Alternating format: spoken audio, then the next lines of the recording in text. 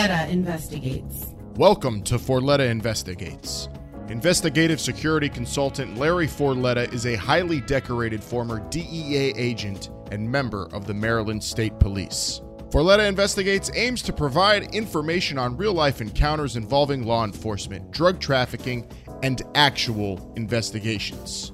Listen to the show every Tuesday as we approach topics of crime and other issues affecting our communities with someone who has worked within law enforcement for over 25 years. Here is your host, Larry Forletta.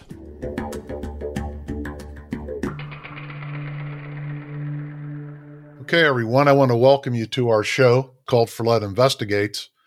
And you've been now listening to a series of them, and I hope that you're enjoying them and you're being educated as we talk to former law enforcement, especially some DEA agents that risk their lives for our country. My guest today is Kelly McCullough. He's a former and retired DEA agent, I should say, and he was in the DEA Air Wing. And probably a lot of people don't know much about the DEA Air Wing and how vital it is to the mission of DEA, whether it's surveillance conducted within the United States or overseas, the transport of prisoners and agents all over the world. So I want to welcome today our guest, Kelly McCullough. Kelly, welcome. Thank you very much. So Kelly, as we begin our show today, I want to educate a lot of people about the DEA Air Wing. But before we get to that, let's talk a little bit about your background and how you became an agent and how you decided to go to the Air Wing. All right. I got my bachelor's degree from Baylor University August of '67. And at that time, I was a grocery manager for a supermarket here in San Antonio. And being low man on the totem pole of the managers, my job was 6 days a week in the store, plus back then it was closed on Sunday, so I would have to go in and check all the refrigeration. So my wife had our son who was young and a newborn daughter, and she said, "Why don't you get a government job where you work 5 days a week, 40 hours, and you have all the vacation and holidays off?" I said, "Okay, I'll do that." So I took the civil service exam and kept getting inquiries from the Social Security Administration and the federal bank examiners. And none of that sounded interesting. But then I got an inquiry from a thing called Bureau of Drug Abuse Control. And I said, I don't know what they do, so I'll look into it. And they said, "You're hired." So I was shipped off to D.C. for the basic school and told my first duty would be in Dallas, Texas. So I bid goodbye to my wife and the 2 little kids and said, "I'll see you in Dallas in 3 months." So that's how it started. And my wife has always regretted the decision for me to get a government job 40 hours a week because it didn't turn out that way. Yeah, it didn't exist the 40 hours the work week. No way. But it was her fault. Yeah, I see. So, well, anyways, your first assignment was in the Dallas office? Yeah, Dallas, Bureau of Drug Abuse Control. It was it had just been created like maybe 12 months before under the Food and Drug Administration. And we were tasked just to do criminal investigations and compliance investigations of licensed drug companies to enforce those laws. The main reason that was created was because of the LSD and those kind of drugs that were becoming very popular during that time. Right. So how long were you assigned to the Dallas office?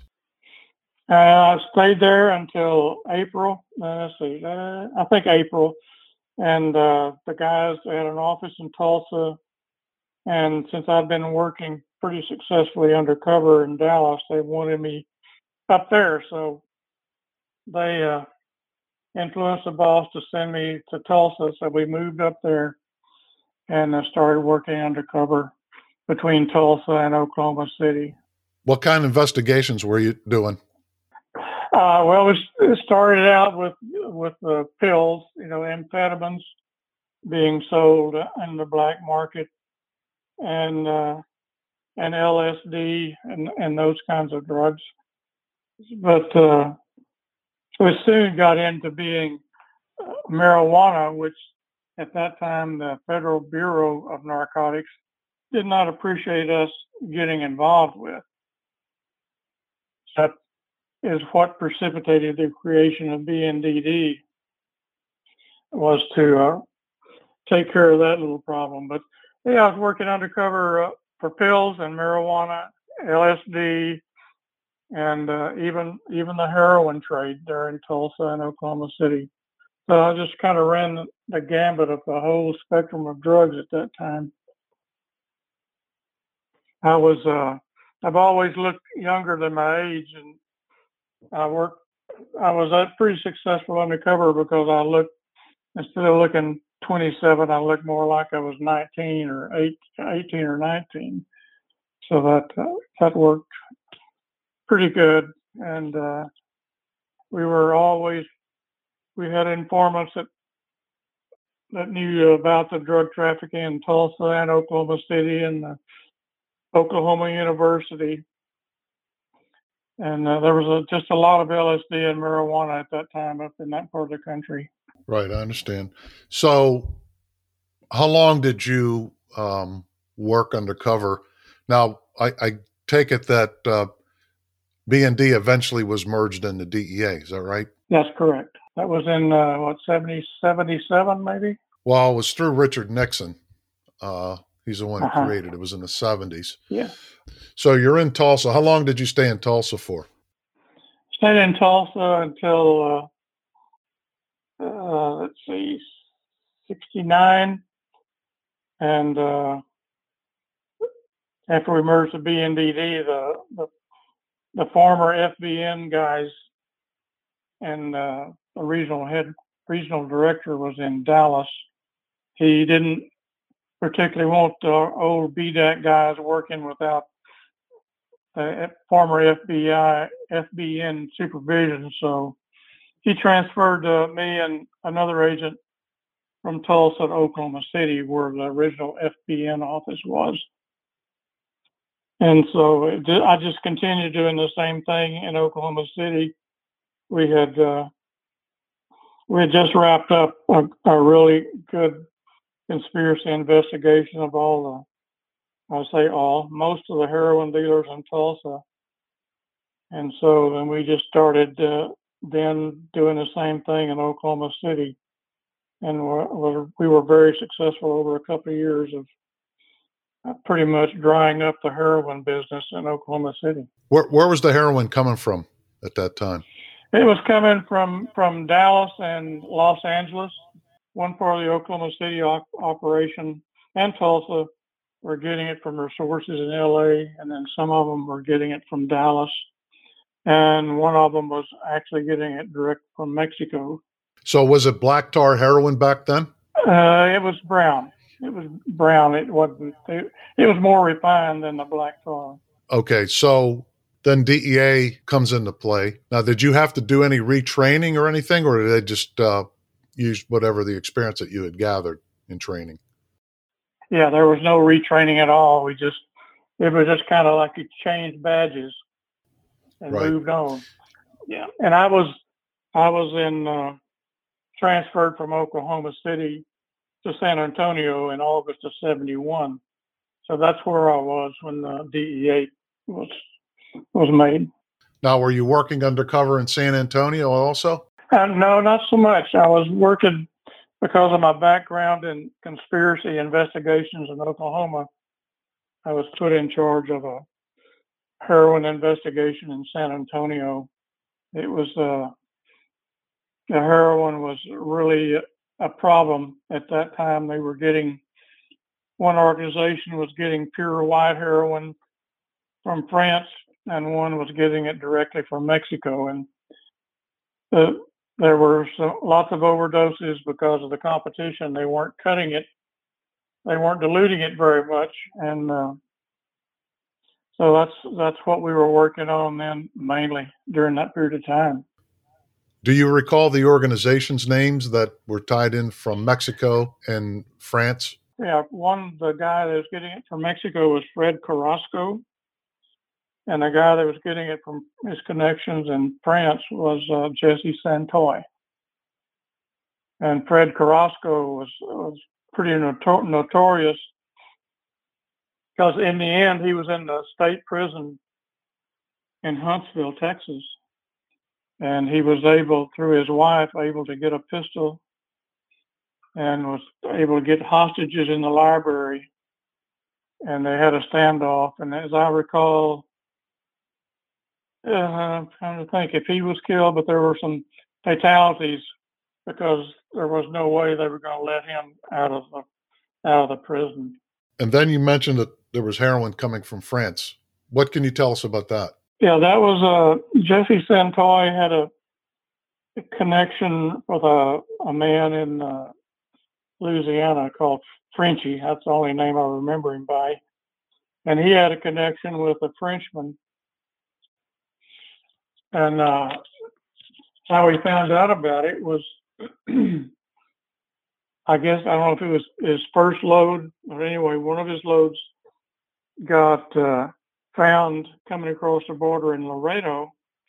The heroin, I forget the amount, but it was maybe like 20 or 30 kilos were hidden inside a spare tire. Wow. And then the information from that and the guy that was driving the car, we were able to find out that how he was getting the white heroin. Were you able to trace it back to France itself? Yes. We were, through telephone tolls and travel documents, and we were able to trace it because they were just using the telephones wide open and left a pretty good paper trail. And we were able to figure it out, and I forget now exactly how we identified the guy in France. Mm-hmm. And I don't think, as far as I know, we were never able to capture him, but we got Santoy and Frenchy from Louisiana. We got them tried and convicted. So France at one time, as we all know about the French connection, was a source for heroin throughout the United States. Isn't that right? Yes, and this was back in 71, 72, and 73 is when this happened. Right. So that would have been about the right time when the United States was being inundated with heroin from France. Yeah, and the Mexicans were competing pretty well against them also. So I take it the purity level was pretty high back then because of the overdose deaths taking place. Yes, it was real high. They were, I think, as I recall, somebody was as strong as 60 or 70%. Wow. Yeah. Yeah, that's pretty high. Yeah. For sure. Now, how long did you continue to work drug investigations in San Antonio? During the 70s, I got my private pilot's license and started filling in for the full-time special agent pilot when he was gone TDY. Well, I would fly the local air-to-ground surveillance missions, and then eventually he transferred to Miami, and so I came on full-time in Air Wing in the latter part of 1980. And then it started mainly at that time was, air-to-ground surveillance, following cars around, and right. was able to help the street guys out a lot, following these guys around, because we were always, doing undercover buys and right. trying to follow the money, back to the source, that kind of thing. So the airplane came in real handy at that time. Sometimes, a few times I'd fly like 8 hours a day, or sometimes, how investigations go, they kind of, what we call a hummer, it would hum on and then finally would happen. Well, I can certainly tell you that in my career, I used the Air Wing a lot, and the success that we had, with the pilots in helping us track the sources and so on. And it made it easier, I guess, to a certain extent on surveillances, because as you and I both know, that the criminal element are always, doing counter surveillance and always looking for, the vehicles that don't fit, or, they see them more than once. And I think that was always an advantage for us to stay back and let you guys do most of the work. Yeah, one time that I'll never forget is undercover guy met and made his meat, and then the guy he bought from. Oh no, actually, let's see. He did. The undercover agent did the no. He fronted the money, Oh, right? yeah. Remember those days? Oh, yeah. Oh no, he fronted the money. And so we followed, after he fronted the money, we followed the bad guy, and he went over into an industrial park that had been developed but not built upon. So it was just wide open with paved streets. And he met this guy, and my observer with his binoculars actually saw the hand-to-hand. The money went into the source, and the source took out the heroin, and the heroin, that guy brought the heroin back to UC. So in court, they called me up to testify, and the defense attorney said, "Agent McCullough, how did you see this transaction take place, and how far away were you?" And I said, 4,000 feet. He said, "How do you know it was 4,000 feet?" So I'll never forget that. Yeah. So now you're in the air wing, you're doing those surveillances. And I know pilots eventually begun to do some undercover work, and, mainly going in to foreign countries and, doing deliveries and so on. So tell us a little bit about how you got into the undercover side of being a pilot. Not very much, although it happened quite a bit. We did have some of our pilots actually fly, and probably Mike Levine, is that his name that you've had on previously? Yes. Mm-hmm. The undercover. Yep. It was, I think it was his case where they flew a Convair, big twin engine radial engine airplane into Bolivia. Right, that's Mike's case. And pick up a load of coke. Mm-hmm. Yeah. Anyway, they did stuff like that, but mainly mine was they would use some of our executive type airplanes, and they would put a camera in it and wire it up, and then they'd have the bad guys come into the airplane where they would think they were, not being seen by anybody, and, right, mm-hmm. and do negotiations that way. But we used them quite a bit that way, and we would haul the undercover people and a bad guy, like, to fly them to Miami to meet with the source there, mm-hmm. and negotiate. Right. Things like that. Right. It's a great prop, as I call it. Great undercover prop. Yeah. Eventually we actually got 2 Learjets, so that really was impressive. Yes. For the bad guys. For sure. So did you get started in doing aerial reconnaissance overseas? Yes, we did. We had some operations. One of them was Operation Bat, which was the Bahamas, where we were assisting the strike force, the Bahamian strike force. They were taking them to all the various little islands that they had jurisdiction over, transporting them, and also occasionally Customs would get information that a smuggling airplane was coming up from Colombia, and they would hand them over to us, and we'd follow them to the strip on one of the islands in the Bahamas, or where they airdrop the load to Go Fast boats. So we did a little bit of that in the Bahamas. Plus, they had another operation called Trompa, which was trying to catch loads coming off of the Colombian coast and coming up through past Haiti and Cuba up through that way into the Bahamas and to South Florida. So we would, the first one I did after the Bahamas was we were based in Guantanamo Bay, and we would take off and fly the passage there between Haiti and Cuba, where 90% of the boatloads would have to come through, and we would just go out and with our radar try to pick up on ships and vessels that were bringing loads up out of Colombia. And one time flying out of Guantanamo, we went over probably like a 50-foot, what it looked like a fishing boat, lobster boat or something like that. And it had 50-gallon drums in the back of it for their extra fuel, and it flew down low over at first pass to get the name off of it, and then came back, and the guys were out on the front of it waving an American flag like, we don't know anything. We're not bad. We're Americans. Right. So we called the Coast Guard, and they found it there going through the pass, and it had a load of marijuana on it. Mm-hmm.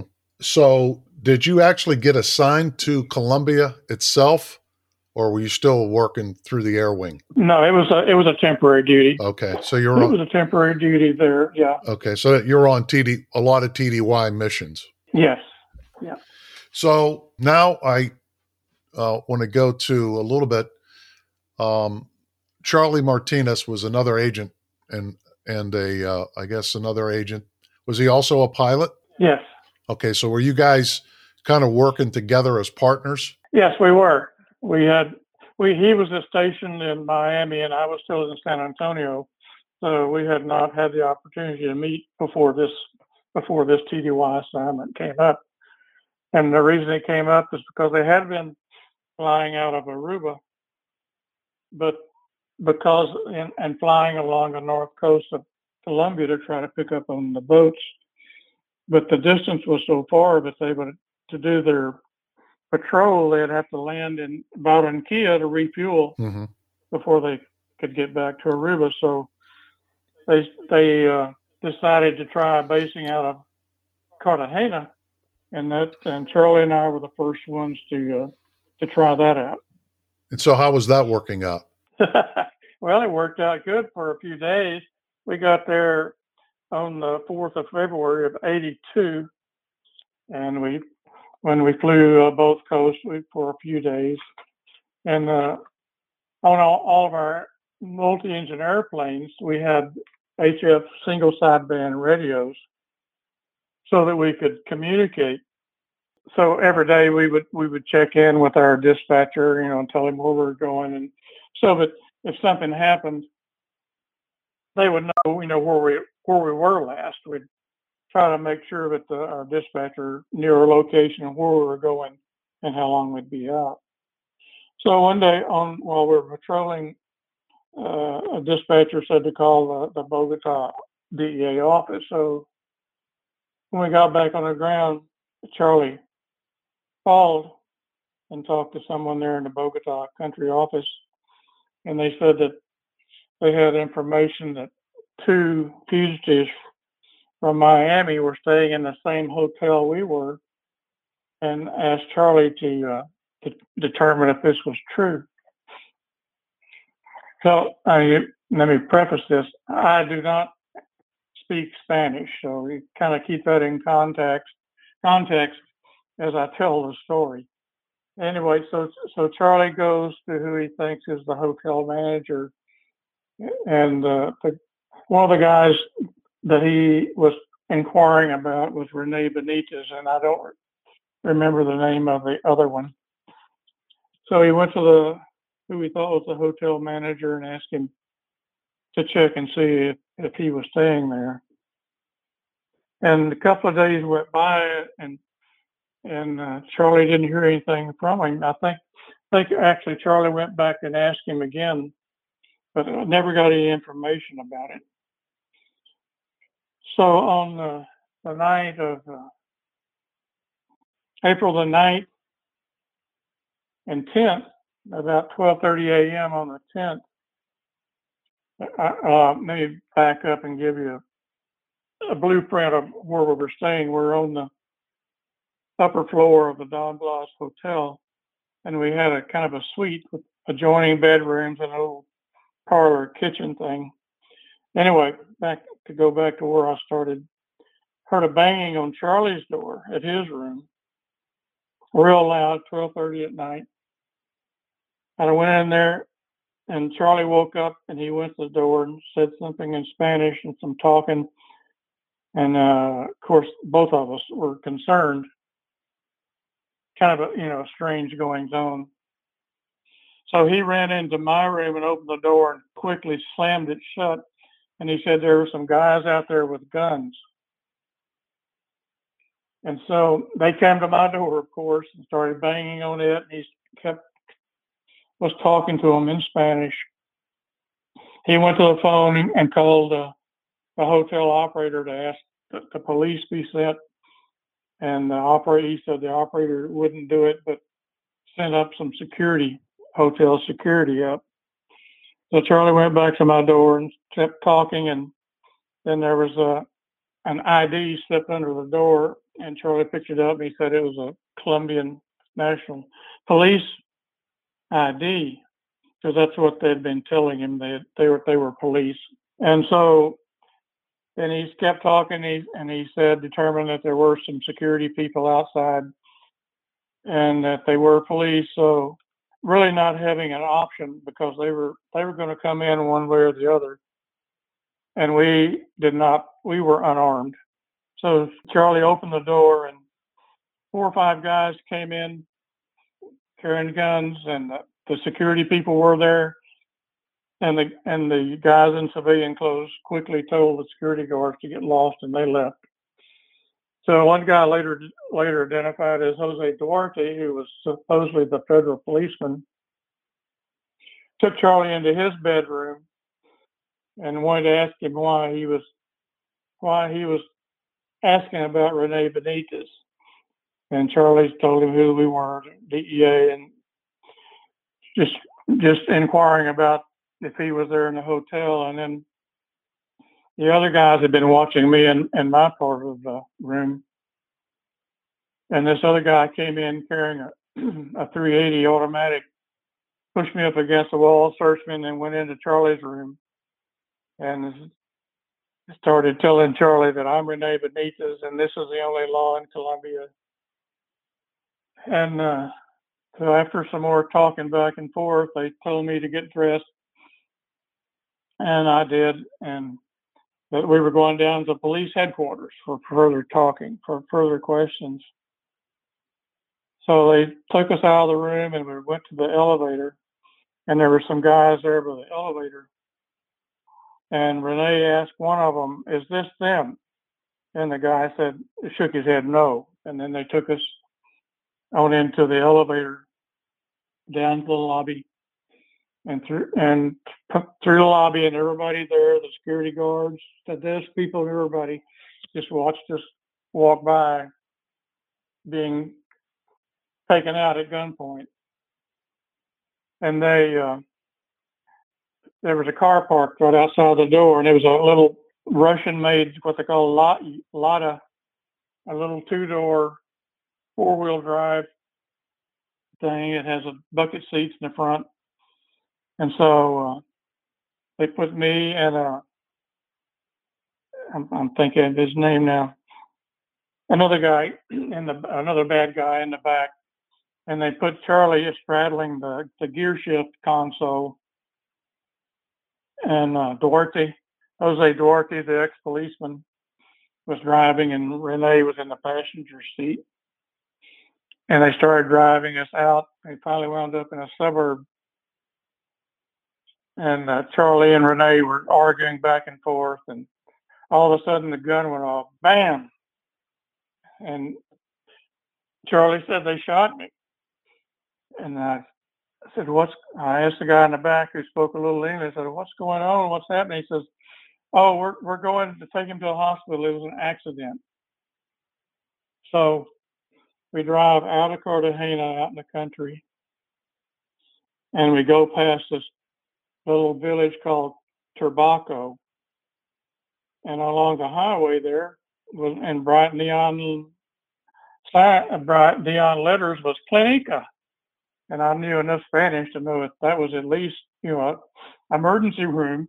I said, well, let's stop here. And they shook their heads no. We kept going out in the country, about 3 miles out of Turbaco. And they stopped alongside the road in the dark. And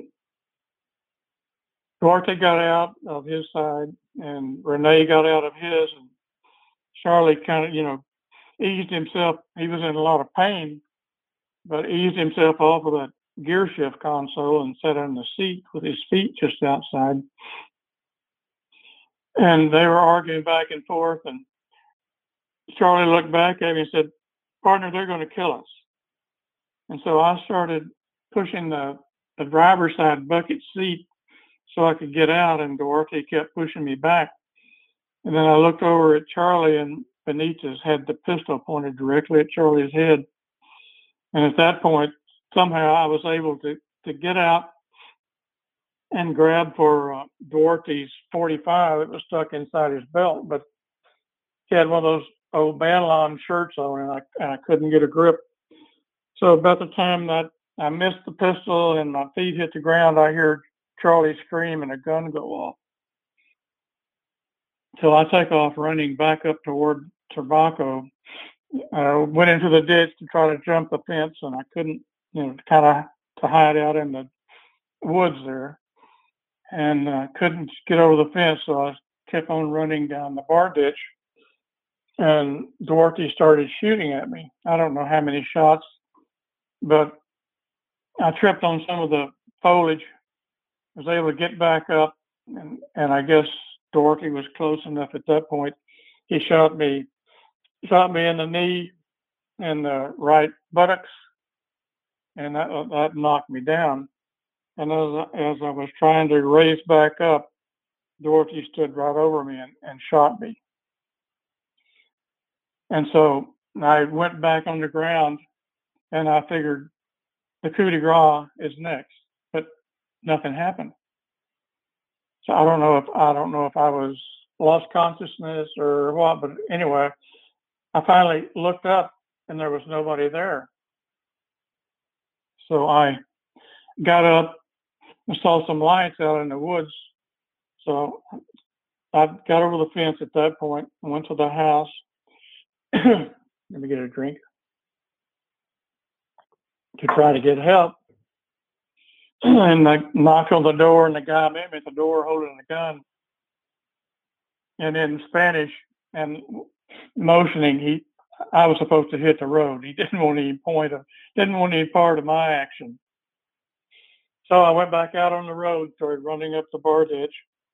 Every time a car would come by either direction, I'd jump down the ditch and hide until they got past. And I finally saw another house on up the road. Jumped over the gate, went to the door. The lady answered the door, but she didn't speak English and couldn't help me, so I left. Finally got back into Turbaco and saw a steeple of a church upright, kind of in the middle of town. So I got to the church and knocked on the door, and the lady came to the door, didn't speak English until a priest arrived. And I was able to communicate with him pretty much and told him what had happened and that I needed to get a doctor and a policeman to go back out and see if there's anything I could help Charlie with. Because I figured at that point he was either dead or badly wounded from the last thing that I saw and heard. So the priest got his little car out of the garage, and we went to the police station and picked up a policeman and went to the clinic, picked up the doctor, and off we went back down the road. So when we got to the location, we got out of the car, started calling Charlie's name, and the policeman and I walked up in the direction of Turbaco, and the priest and the doctor walked up the other way, all of us calling his name. And as the policeman and I kept walking up, I saw that the doctor and a priest had gotten back in the car and were driving slowly in the opposite direction up the highway. About this time, I hear somebody whistling in the dark. It gets closer, and it's Rene Benitez and another guy. And when Benitez sees me, he becomes infuriated, pulls out his gun and starts running toward me and pointing it at me. So I get behind the policeman, poor guy, and jabbering in English, still trying to tell him that's the guy that tried to kill us. Of course, he didn't know what I was saying, and he didn't know if I was a bad guy or Rene was a bad guy. So he grabbed Rene's gun arm and started guiding him up the road and motioned for me to hit the road. So off I go again, doing the same drill, walking up the road, jumping in the ditch when a car comes by. And I finally get back into tobacco. And at this time, as far as being paranoid, I guess, I figured I had no friends that I could count on in that part of town. Because I figured that Rene had convinced the policeman and everybody else that I was a bad guy and he was the policeman or whatever. So I entered tobacco from a field and went through the slums, little cabins and pigs and dogs in the street and things, and finally come to the middle of town where a bus is making its round, picking up commuters. I asked the bus driver if he was going to Cartagena, and he said, yeah. So I get on the bus and we make our rounds and pick up people for about 30 minutes and then head on into Cartagena. He makes a stop in Cartagena where a taxi stand was. So I get a taxi and tell him to take me to the Hilton. I figured that was the only place I knew of where anybody might speak English and there might be, some help. Mm-hmm. Now, are you wounded? Yeah, I'm dirty and bloody. Okay. I'm a sight, I guess, because when I get and I approach the Hilton desk, they look wide-eyed and say, you need to go to a hospital. Right. So I said, but I need you to call the U.S. Embassy. And would you believe, the telephone lines are down. Well, Said, we cannot get long distance right now. And then they say, there's a nice hospital real close. Get in your taxi and go to the hospital. So I did. I get back in the taxi and takes me to the Boca Grande Hospital, where they start cleaning me up and seeing where all the holes are.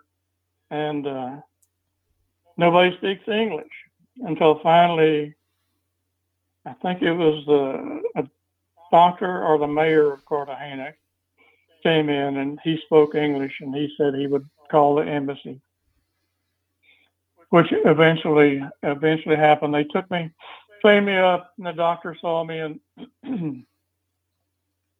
put me in a room. And I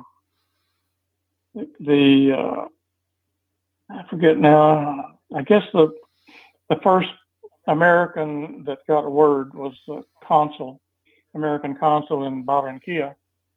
And I guess he was able to get a hold of the embassy to start the wheels turning.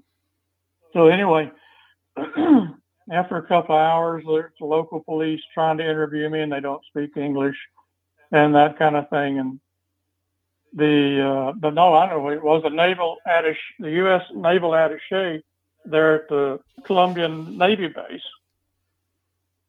came in and said, Charlie is in the naval hospital and we're going to transfer you there. And I couldn't believe it. Wow. Could not believe it.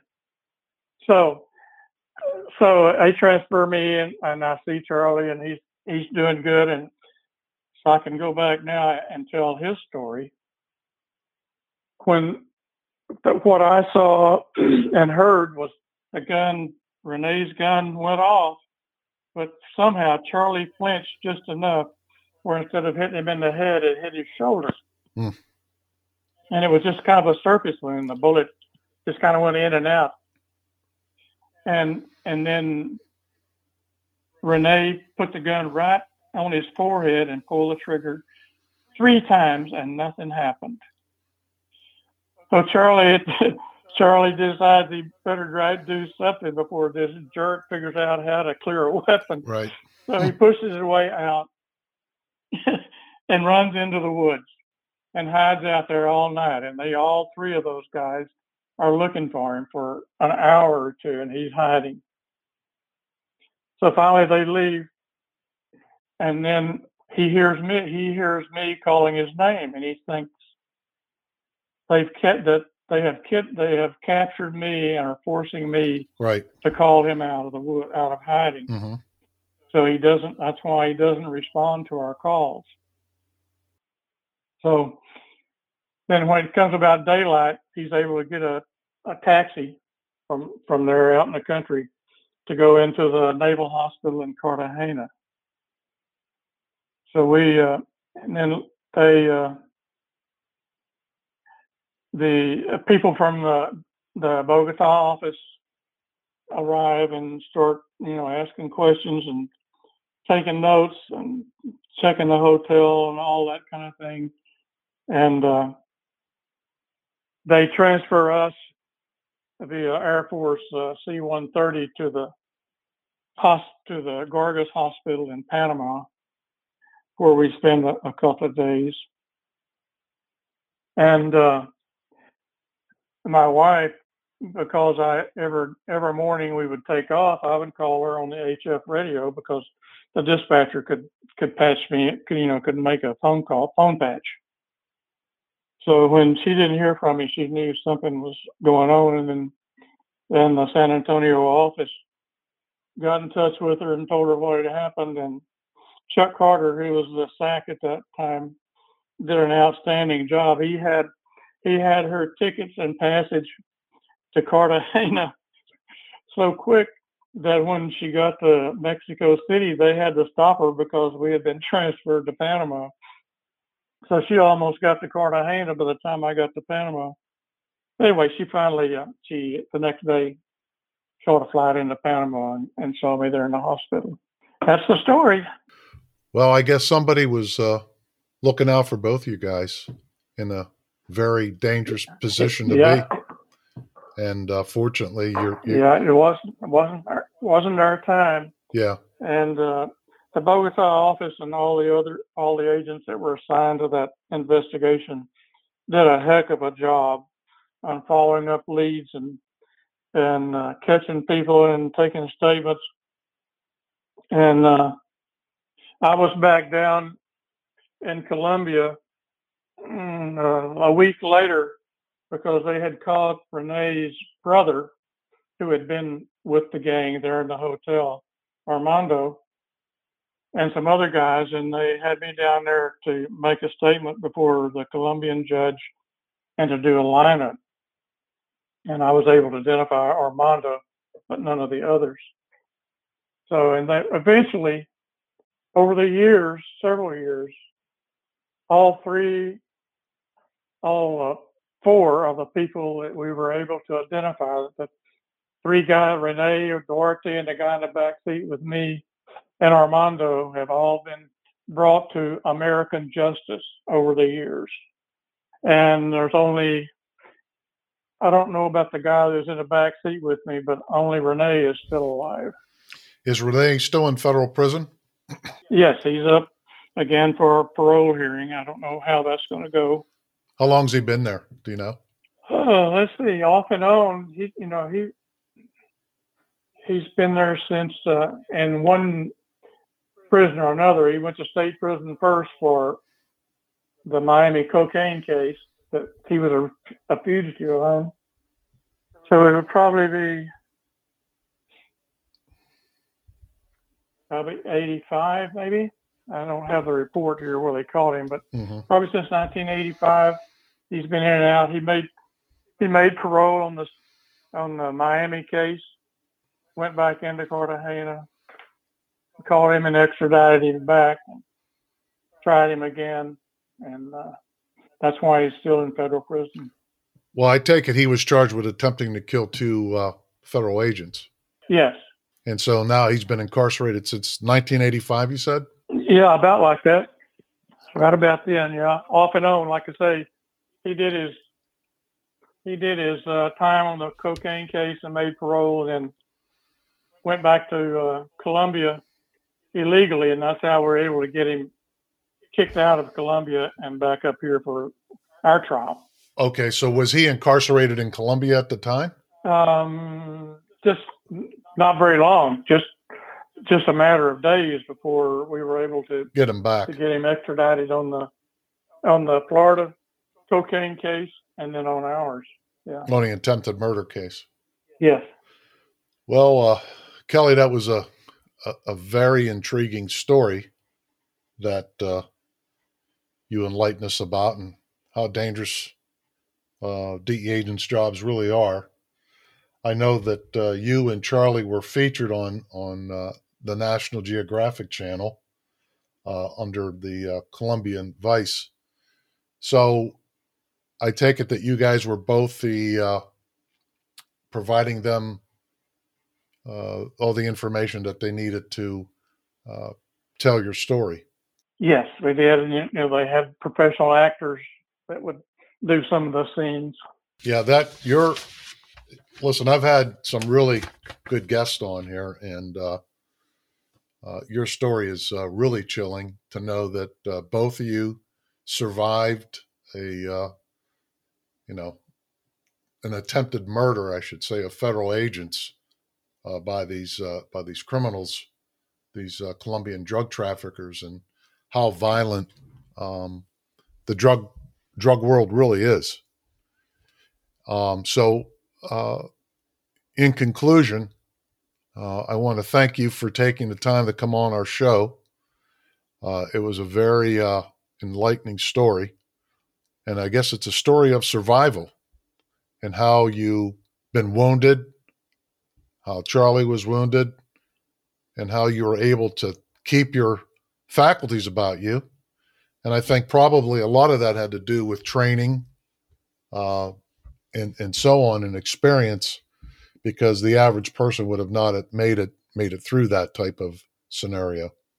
So again, Kelly, thanks for coming on, and you take care. Thanks for having me, Larry. Forletta Investigates. Thank you for listening to Forletta Investigates. Subscribe to the show on Apple Podcasts, Spotify, or wherever you get your podcasts. You could follow Forletta Investigative Security Consultants on LinkedIn and at FCIS LLC on Facebook. And if you are in need of investigative or security services, please go to FCISLLC.com.